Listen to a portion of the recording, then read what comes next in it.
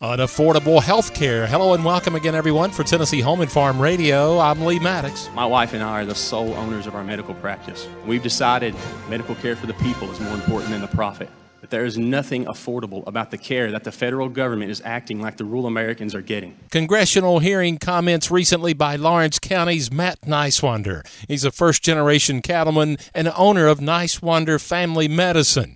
He was on the witness list for the House Ways and Means Subcommittee on Health as they discussed why health care is unaffordable. I tell you, it's always an honor to be representing agriculture, but somewhere, especially as big as D.C., to go as not just a cattleman, but also as being a family nurse practitioner, being involved in healthcare. That's something with our aging population that's so important, especially in rural America. As intimidating as it was, it's important, and I was honored and a privilege to have that responsibility. Niswander provided prepared remarks in his testimony and then was asked numerous questions by the congressman and reiterated that the Affordable Care Act is anything but that. Blue-collar families and working-class families like mine and all in my community here in Lawrence County, we just don't have $14,000 sitting in the bank to spend every single year on insurance. So I had to go up there and tell them, you're calling this the Affordable Care Act, but it's anything but affordable. Matt Niswander says without a doubt, as he experiences it daily, is that health care in rural America is not affordable or accessible. Less than 10% of doctors are going to rural America, physicians, surgeons, specialists, and so people in these rural counties, just like mine,